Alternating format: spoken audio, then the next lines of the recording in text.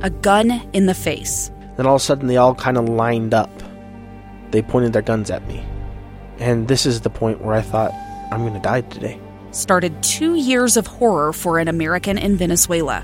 They said, you need to give us your phone and get ready because you're coming with us.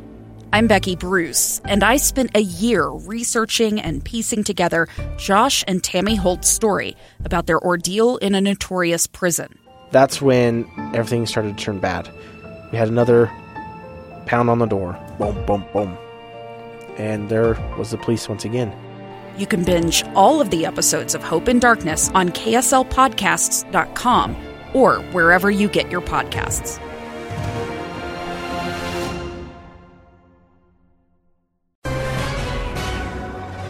Good morning. KSL News Time is 8 o'clock. This is Utah's Morning News. I'm Tim Hughes. And I'm Amanda Dixon. KSL's top story this hour. It's a developing story from overnight. A driver, shot by Farmington police officers following a traffic stop near a post office, died overnight. At the same time, the department is dealing with a huge chunk of its workforce on leave now. KSL News Radio's Adam Small is live with the latest. Adam? Amanda, we're just learning this morning that driver, 25-year-old Chase Allen, died at the hospital. Well, it's quiet here this morning, and an investigation into the shooting continues. 5 officers are on leave, but for this small city in Farmington, that's 20% of their workforce. Even for a large department, that can have an impact. I mean, you have shifts to be able to cover part-time shifts. If you've got extra shifts, because of, covering for people. You have to fill them, and I would say for a smaller department, that becomes even more difficult. That's former Unified Deputy Police Chief Chris Bertram, who says other local agencies will hopefully step in and help. How things escalated in this shooting is still up in the air, but police are saying that shots were fired when they were trying to remove Allen, who they say was not complying from the vehicle. Live from the scene in Farmington, Adam Small, KSL News Radio. We'll have more on this story in an in-depth report coming up in about 10 minutes. A rash of attacks reported at the new Utah State Prison is leading to concerns about the facility. 23 attacks have happened at the new facility since it opened, according to public records obtained by KSL TV. These assaults range from inmates throwing objects to punching or attacking officers. Chad Bennion with the Utah Fraternal Order of Police says a severe staffing shortage is causing instability. If you've got an officer or agent who is just working a post, right, you're in an assignment, you don't know how that interaction with the inmate is going to go. You don't know what their behaviors are. So you might misinterpret something also. Today, a legislative committee will announce how much funding the Department of Corrections will get to help fix these problems. Kate Davis, KSL News Radio.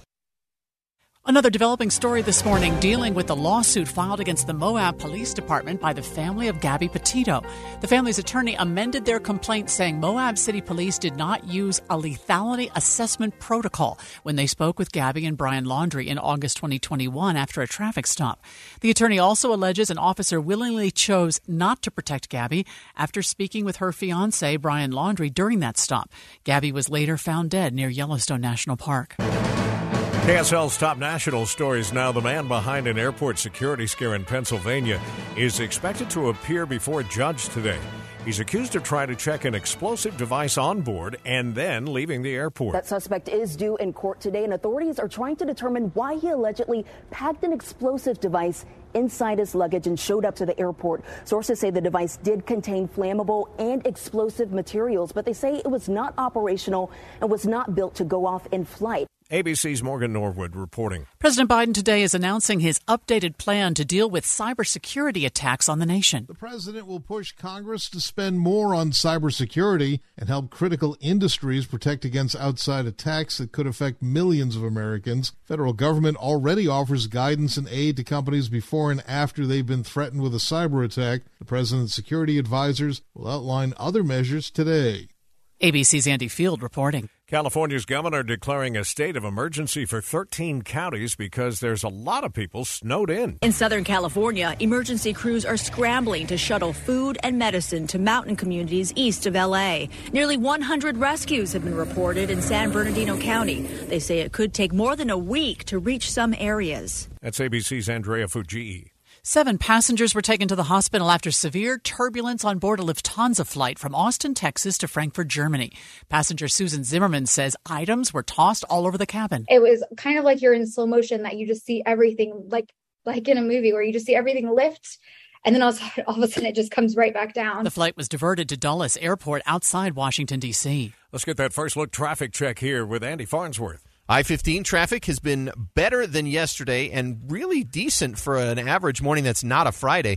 But we do have some slowdowns in Midvale on I-15. We've got some brake tapping on the 21st South Freeway going through West Valley. And it's still pretty busy on both Pioneer Crossing and 2100 North trying to get between Redwood and I-15 and Lehigh. I'm Andy Farnsworth in the KSL Traffic Center. Utah's Morning News has inside sources. Top Russian and U.S. diplomats are meeting in New Delhi for the first time since the invasion of the Ukraine started. Joining us live in studio is the host of Inside Sources, Boyd Matheson. I'm so glad you're bringing this up, Boyd. I saw that meeting with Sergei Lavrov, and I wondered, what did they talk about? Not a lot. They only had 10 minutes, so it was a very short meeting, and it was actually at the request of the Secretary of State Blinken. He said, "I want to talk now." So it was one of those sideline meetings, but often those are the beginning of more important conversations. Now, Secretary Blinken said that he talked about Paul Whelan, getting him released, that was a top priority, reinforced the commitment to Ukraine and Ukrainian sovereignty, also encouraged that Russia just they're rethinking about the restart, the New START treaty, that they have to get back to the table on that for the security of the world. So very quick meeting. I'm sure it was pretty brusque, and it will be very interesting to see if this leads to other conversations. That's what you always hope for in these little impromptu sideline meetings at these big events. You just hope there's enough of a spark there to get something going. I saw a headline this morning that one of Ukraine's leading military spies, is exactly how they described him, said that Russia would be out of their military devices by the end of spring, and I wondered if that would lead this conversation to talk about China. Yeah, there's a lot of rumblings. A lot of my sources are saying very similar things, Tim, in terms of how long this Russian offensive, so where everyone's saying it's spring, the Russian offensive is coming, and some are saying it's sort of last gasp, and without some additional help from China, Iran, and others, Russia's going to be hurting for a lot of that weaponry they're using for those assaults. So this spring is such a crucial spring for Ukraine to hold together, for the allies to hold together, because, again, I don't know that Russia can sustain it without some outside help. Wow, wouldn't it be great if China just stayed neutral, and it will stop on its own? Yeah, and I think China they don't want to get in the middle of this, but they're okay if it just keeps going on a little bit, because it does a couple of things. It keeps the West distracted, it uses NATO resources, and it uses Russian resources, and so it keeps them in a very strong position. So I think you'll see China sort of toying at the edges of this and trying to just kind of nurse that along. Yeah, China all along could have declined to buy the Russian oil, which may have ended this. And well above the cap price that the restrictions demand. All right, Boyd's back this afternoon, as always, 1 to 3 o'clock with Inside Sources here on KSL News Radio, where the news time is 8:07. Two friends taking pictures of the rising full moon on a summer night. Two teenage kids doing what teenage kids do. When a stranger with a gun and a death wish changed everything. It was violent, it was senseless, and I will never understand it, I will never accept it. I'm Amy Donaldson, and unfortunately, we're all too familiar with stories about how violence shatters lives. But what we rarely see is how they are rebuilt. In a new podcast, The Letter, we relive tragedy, but only so we can hear the rest of the story. The struggle to reclaim lives, the realities of grief, and the possibilities of forgiveness. I believe in miracles. Sometimes I thought, there are no miracles. Yeah, there are, and this is a big one. Follow The Letter at theletterpodcast.com or wherever you get your podcasts.